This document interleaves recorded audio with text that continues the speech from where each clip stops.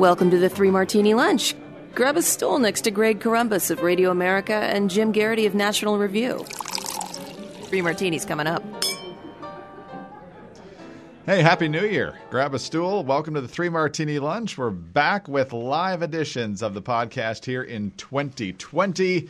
We hope you enjoyed our six-part look at the best, worst, and most awards, rising stars, fading into oblivion, best ideas, worst ideas, our scathing appraisal of the media in 2019, and, of course, all the way down to Person of the Year and Turncoat of the Year, as well as our fearless predictions. If you haven't had a chance to hear those, please go back in the archives, wherever you get your podcasts, and listen to those. I think you'll find them highly entertaining. Jim, Happy New Year to you. Folks will probably be pretty happy to know that we don't really have any plans to talk about the Jets and Bears anytime soon, since the regular season's done and their odds of making the playoffs evaporated a long time ago. I guess the good news for us, just to show you where we are sports-wise, is that you're probably pretty happy the Patriots didn't get a bye, and I'm pretty happy Ohio State's not playing for a national championship. So that's where we are. On to politics. Happy New Year. Happy New Year, Greg. I guess you'd call that the soft bigotry of low expectations. But that's where we are. So the Bears were 8-8, right? Yes. So we were 7-9, baby, in your face. Yeah, we are the pictures of mediocrity. Anyway, NFL playoffs still to come, national championships still to come. So hopefully you all had a great Christmas and New Year's, and travel went well, and there aren't too many contagions ravishing your homes.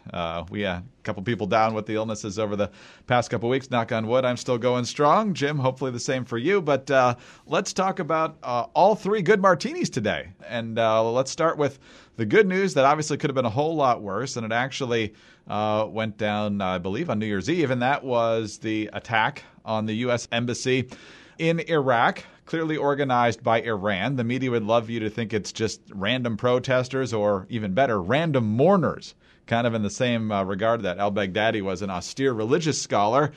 These are people whipped up by Iran following U.S. airstrikes on terrorist positions in days just before that. We saw pictures of the parts of the embassy on fire.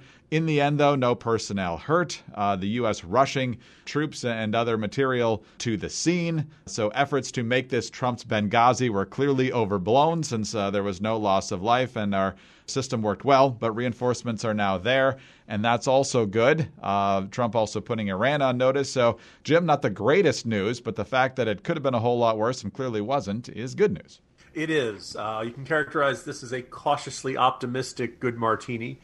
I do wonder if, because apparently the Iraqi Prime Minister Adel Abdul Mahdi asked everybody the protesters or the militias to withdraw, and they did not. It was very clear: we don't follow you, we don't follow your orders. You're not in charge of us. Then the Iranian leaders of these Iranian-backed militias announced, basically the order came down from Tehran. Okay, now we withdraw, and they did. And I kind of wonder if this was all a demonstration of power on the part of the Iranian regime to say, hey, look, you guys might think you control the streets.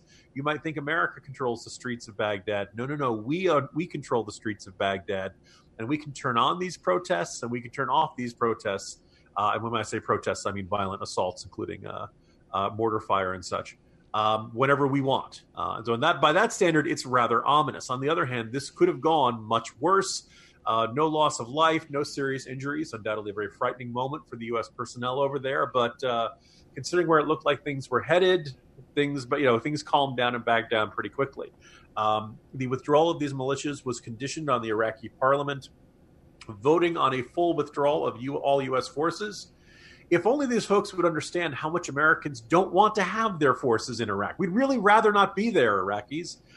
We just would like to make sure that, ISIS doesn't come back. We know you guys did an awful lot on the ground during the fight against ISIS, but we, need to make sure that they're not going to have a resurgence after we leave, just like the last time.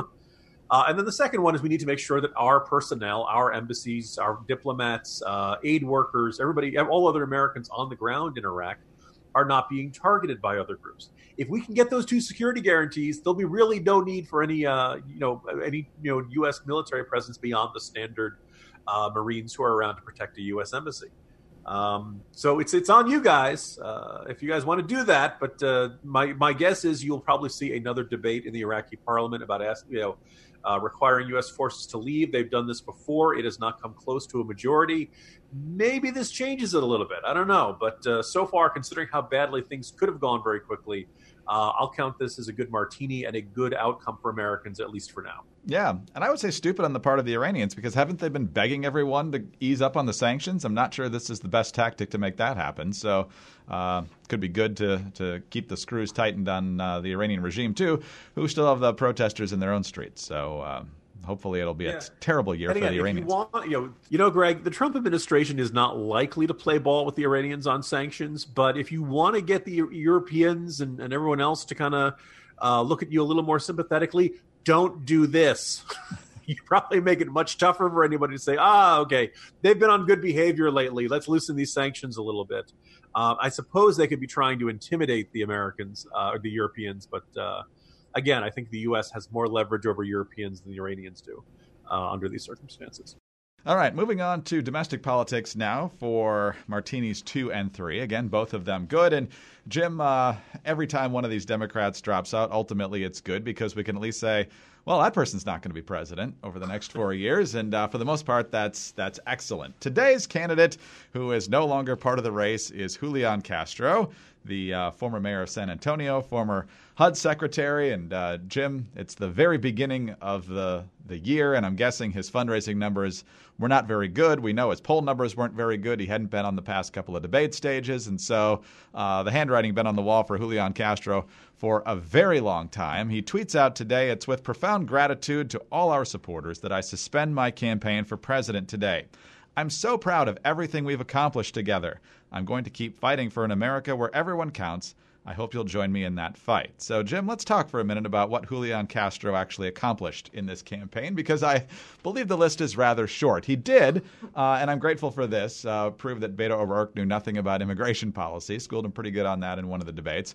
But the actual Castro moments that we're going to probably remember for a long time are two.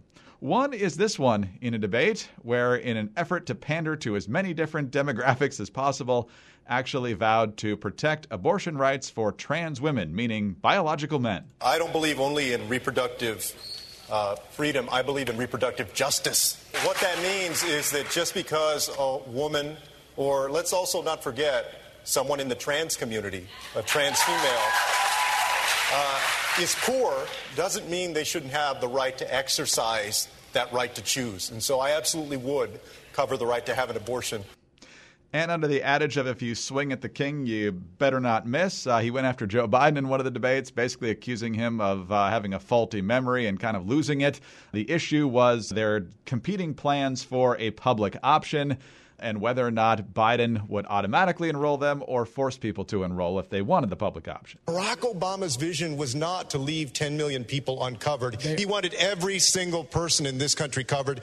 My plan would do that. Your plan would not. They do not have to buy in. They do not have to buy in. You just said that. You just said that 2 minutes ago. You just said 2 minutes ago that they would have to buy in. You said they would have to buy in. Have to buy in. If she qualifies for Medicaid, are you forgetting what you said 2 minutes ago? Be in for it. Are you forgetting already what you said just 2 minutes ago? I mean, I can't believe that you said 2 minutes ago that they had to buy in, and now you're saying they don't have to buy. You're forgetting that. And that was the end of the Julian Castro campaign. He just didn't realize it for a few months. So, Jim, I'm sure it's shaking you to the core that we won't be looking at President Castro next year. You know, when Julian Castro, most people probably noticed him when he was announced as the keynote speaker at the 2012 Democratic National Convention. He was mayor of San Antonio at that point, and he was by most standards, a fairly obscure figure. This keynote address is usually kind of given to the rising star in the party. Obama had done it before. Bill Clinton had done it before. And, by that point, this set off a flurry. So I decided to start digging into him, start looking into him. And a lot of people started calling, he's the Latino Obama, and then all that stuff. And he's always been an intriguing figure, but I've always felt like the hype to substance ratio was not quite what it ought to be. And I read these profiles, and they all kind of sounded the same. And one time he visited the White House, and Obama mistook him for an intern. That's how young looking he is. You start seeing the same anecdotes over and over again. I I feel a small, molecule of sympathy for Julian Castro, because I think you can look at him as a figure who did everything he thought he was supposed to do to be a successful presidential candidate. And it turned out that what he had been told, what he needs to do, is not actually what you need to do to succeed. Clearly, as you mentioned, he ran left, and I don't think that actually works as much. Look who's still standing, right? Buttigieg, who's technically a centrist, I think you and I would dispute that a great deal, but who clearly has not tried to run as far to the left as humanly possible. Klobuchar, right? I mean, there are a whole bunch of folks who went way, way left, and I think it turned out that Bernie Sanders and Elizabeth Warren pretty much had that lane covered. There just wasn't a lot of oxygen for somebody who wanted to be the most leftward candidate in this field, and I think he drastically overestimated the appetite for how, deep progressivism, hard left views, however you want to characterize it, in the Democratic primary, or at the very least, he overestimated how many voters there were in that category to go around. The other thing which I think is worth noting, and I wrote a profile of him, I looked it up just about a year ago today. I called him Mr. 2012 because he was the candidate of the future, and he became the candidate of yesterday by the time this cycle began. But I don't remember him ever being the candidate of today, so to speak. It's like his moment totally passed him in a blink. And one of the aspects that I figured, well, I guess you got to take him seriously, is he was the only Latino candidate in this field. And we keep hearing that Latinos are now the big, burgeoning, growing demographic that every political party and every candidate has to figure out some way to appeal to and cater to. Well, funny thing happened. Latinos were not that interested in electing Julian Castro. Latino Democrats were by and large happy with Biden or Sanders or Warren or one of the other candidates. And I went back and I checked the polling. There wasn't a ton of polling that broke it down by ethnic demographic. But when they did, Castro was coming into the same numbers as everywhere else. So 1%, 2%, 3%, some 0%. In Florida, Castro was getting 0% of Latinos. Now, by the way, the name Castro, maybe not an ideal sales pitch amongst Florida's Cuban-American community.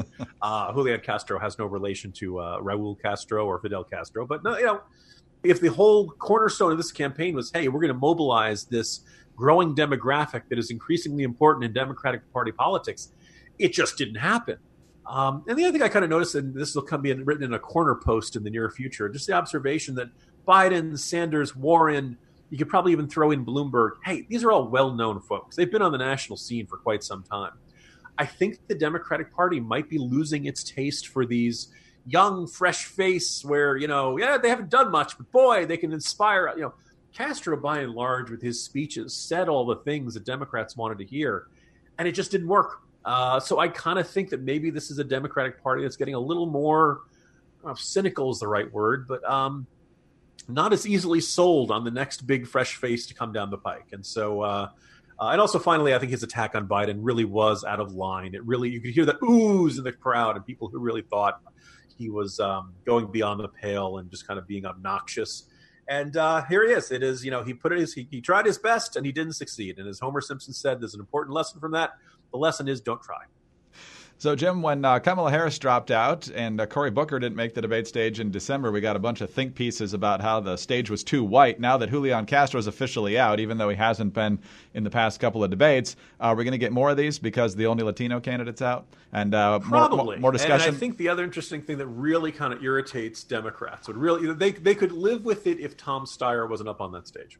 And it's not just because Tom Steyer is a terrible candidate. It's because Tom Steyer is up there because he's a billionaire and he runs huge amounts of money on ads in these early states, and that's how he's qualified by this 2%, 3%, 4% threshold. It's not that it's not that Tom Steyer is a whirling dervish of raw political charisma. Cory Booker doesn't have the money to do that. Julian Castro doesn't have the money to do that. And as I wrote in today's Morning Jolt, look, I hate to say this, guys, running for president requires you to raise a lot of money. I know people say it's unfair. I know people say, oh, it's so hard. Look, Buttigieg did it.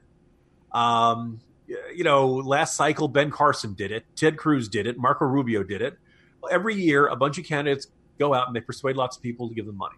I know Julian Castro thinks that he's the most inspiring figure that ever walked the face of the earth. But if you're really that inspiring, people would probably volunteer to give you money. That happens in politics. And that's the first prerequisite. And whether or not you think it's fair or whether it's nice, or whether you think it leaves out some good candidates, that is a real requirement. And you can't whine against it. You just have to deal with it. by the way, a lot of things associated with the presidency are difficult, and you just have to deal with it. So, I can't deal with these candidates who keep whining about how hard everything is. Yeah, the presidency is hard. So, happy trails, Julian Castro. All right, moving on to good martini number 3. And I'm actually going to mention 2 things here before we get to our actual third martini. Jim, first of all, speaking of billionaires running for president, are you tired of every video you click on starting with a Mike Bloomberg ad yet? It is that, coupled with the fact that, as part of my campaign duties, I either get the fundraising emails, or I've wondered if sometimes campaigns just take their press email list and add it to their fundraising list in hopes that we will just suddenly, hey, I'll give this person money. So I'm getting multiple emails from every campaign every day, and every subject line is some variation of, like, particularly from the Sanders campaign, let me explain. Well, obviously something's gone terribly wrong, or it doesn't look good, or the light is fading, or we're losing our will to live. It really gets kind of grim sometimes, Greg. And we're seeing the fundraising numbers for the Democrats in the fourth quarter. First, we saw Buttigieg, $24 million, pretty impressive. Yang, I think, was around $16 million. Gabbard's down around 3 or 4. But Bernie Sanders, of the announced candidates so far, we haven't heard from Biden or Warren yet, $34 million from a quarter that literally started on October 1st when he had a heart attack. So turned out to be a much better quarter at the end than the beginning for Bernie Sanders. What do you make of how competitive he is now with the money he's got? My sense is if you're raising $10 million a quarter, you're doing okay. You're going to have the resources you need to at least compete in those big 4 early states, Iowa, New Hampshire, Nevada, and South Carolina. And all these candidates have this idea of, I'm going to win Iowa, and I'm going to springboard to, all of a sudden a national campaign organization will just magically manifest based upon all the excitement of that. But all that, of course, assumes that you do reasonably well in these ones. And, oh, by the way, to foreshadow a piece I've got coming up in an hour later today, all of these states require a 15% threshold to get any delegates. So if you're at 14% or below, you walk home with nothing. You can insert the Alec Baldwin routine from Glengarry Glen Ross here. 14% or less, you get nothing. You go home with, empty-handed. So if you've got those kind of resources, most of these announcements, Yang, Buttigieg, Sanders, look, they're all in this to win this. But if we hear something from Klobuchar and it's small, I don't think that, Tulsi Gabbard got $3 million, and I'm sure that's nice for her. But you're not winning any delegates with numbers like that. Sorry, Tulsi fans. No, she's surfing up in New Hampshire. She'll be surfing in Hawaii if those numbers don't change real soon. Jim, our real third good martini is Trump's numbers. $46 million for him in the fourth quarter. And as the New York Times reports, cash on hand of $102 million. And I remember everybody being blown away by the amount of money Obama was raising and keeping on hand. But Trump, obviously, with a financial advantage here. How big of an edge is it when it's such a polarized political climate? At first, let me begin by saying you can overstate this, right? Trump spent less than Hillary Clinton last time. You throw out the amount that he had raised and his affiliated super PAC raised and the Republican National Committee. Compare that to the Hillary Clinton campaign, the Hillary Clinton super PACs, and the Democratic National Committee. It's not quite 2-1, but the margin wasn't that far. Hillary spent considerably more and, of course, ended up falling short. So another big question is, what are you spending your money on? We've seen a lot of organizations that, spend all their money on TV ads in the final weeks of the general election. When, oh, by the way, early voting starts in some places like Minnesota 34 days before Election Day. They're running their ads after people have started voting. That's generally not your best way to spend your money. I'm not a big fan of you. I think if television, you're going to spend money on television ads, it better be, really eye-catching and gripping and standing out from a lot of noise, and you're probably better off spending it sooner rather than later. But having said that, it's better to have more money than to have less money, to realize you're not going to run out of it. What allegedly the Trump campaign says that they're doing. Now, whether or not they're actually doing it or how effectively they're doing it is another story. But they say what they really want to use their resources for is identify people who did not vote for Trump in 2016, but who are likely to support him. That there were a bunch of people out there who were intrigued by him, Trump curious, you could say, and that but they didn't vote in 2016 either because they just weren't that motivated or they just weren't paying that much attention. Or my suspicion is a bunch of people figured he didn't have a chance of winning, so what's the point? If the Trump campaign can identify those, that's when a state like Minnesota starts to look winnable. That's when a state like, Trump only lost New Hampshire by about 5,000, 6,000 votes. He could win that state. Now, some other states that he won are looking a little tougher this cycle. Arizona comes to mind. But if you're putting your resources into identifying potential voters and going out, contacting them, and mobilizing them, that's where a financial advantage can mean a lot. Now, look, the Democratic nominee is not going to lack for money. All these people who are donating for the primary generally have the ability to donate again for the general election, up to $2,300 under federal law. All the super PACs are going to be super active in this. The Democratic Party, the DNC is doing terrible financially, by the way. So that's one other financial advantage on the Republican side.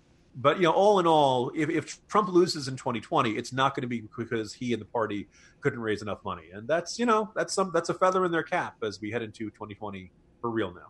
Jim, February 3rd is only 32 days away. That's the first actual votes in 2020. And so I can just envision that this is going to be a really calm, sane, non-apoplectic year for politics and our podcast. So I'm really, really looking forward to all of it. Greg, do you think they decided to make presidential election years leap years just to give us one extra day of this? Anyway, great start to the year, Greg. Jim Garrity, National Review. I'm Greg Corombos of Radio America. Thanks so much for being with us today. Don't forget to subscribe to the podcast if you don't already. Give us a nice review on iTunes. And be sure to join us again on Friday for the next 3 Martini Lunch.